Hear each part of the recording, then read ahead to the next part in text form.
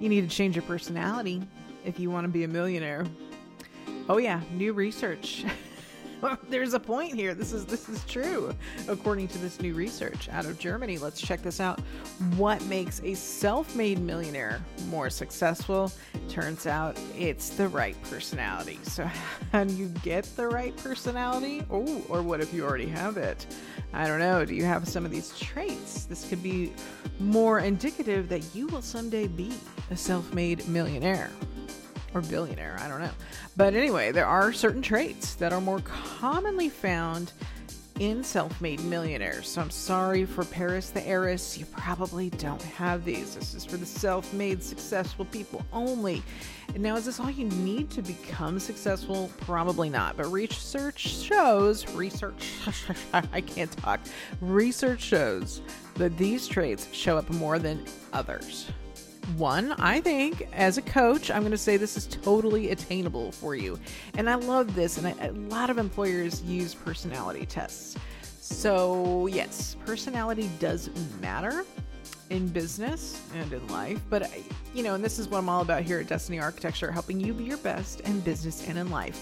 The Fearless 5 podcast is about being fearless. It's about losing the fear and getting your ass in gear. And Destiny Architecture is about you being the architect of your own destiny. So yeah, you can make yourself a millionaire by improving these aspects of your personality. This is pretty simple. I don't think that this is very mind-blowing. This is not something that you wouldn't naturally go, oh, that makes sense, right? So the personality traits of millionaires, self-made millionaires, not heirs. Okay, but self-made millionaires are extroverted, open. I think that's the same thing. Maybe they mean open-minded. I don't know. Risk tolerant. I do find not a lot of people are risk tolerant. They're conscientious and emotionally stable. Okay, so you might not be able to change things. Like some people are just naturally not risk tolerant.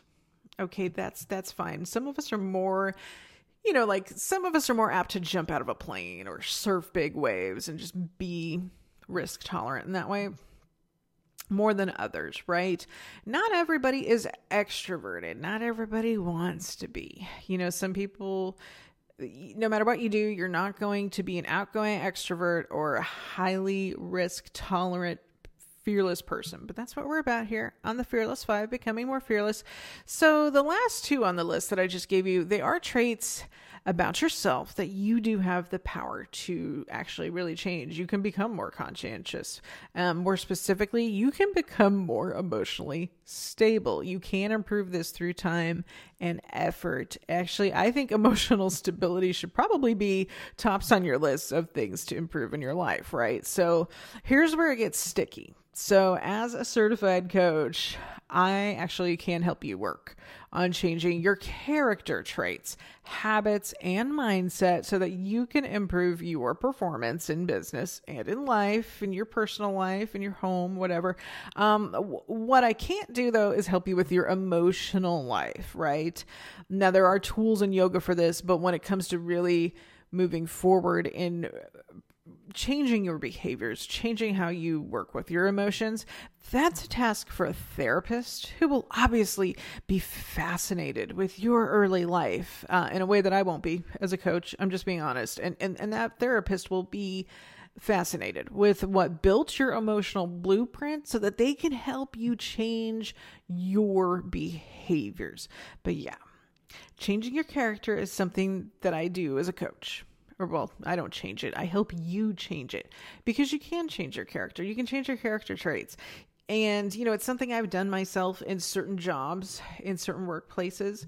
I have found balance in previous workplaces. Like, for example, when I was a sober coach and working in a detox, a lot of my coworkers were very lenient, shall we say, rule benders, really tender and nurturing, where I was the person that was like, hey, you're homeless. It doesn't count as a home if you're living underneath your ex-wife's porch. You're homeless, get it together.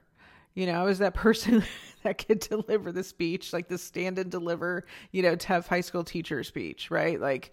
I'm not going to tiptoe around it. I learned to become the heavy because everybody else on my team had this very passive, nice, smiley, like happy, nurturing approach where I was like, let's get this done. Let's get you sober. Stop messing around. Stop living in your ex-wife's garage. That's not a home. It's not a way of life. Like, let's have a come to Jesus meeting. Let's talk about reality. Let's get you sober and get you accepting how crappy your life has become. Okay. And that actually, for some people, that really actually was the only thing that worked with them, was to take that tactic. Now, if everybody else on my team had been, the person who would be the hard ass, I would have been like, okay, so let's be a little more tender and loving here. So, I mean, it's just like, these are character traits, and you take these employment tests that show you what kind of personality traits you have. Like, I'm really big on input, for instance, that's another story. So these are the things you can change. Where to begin today?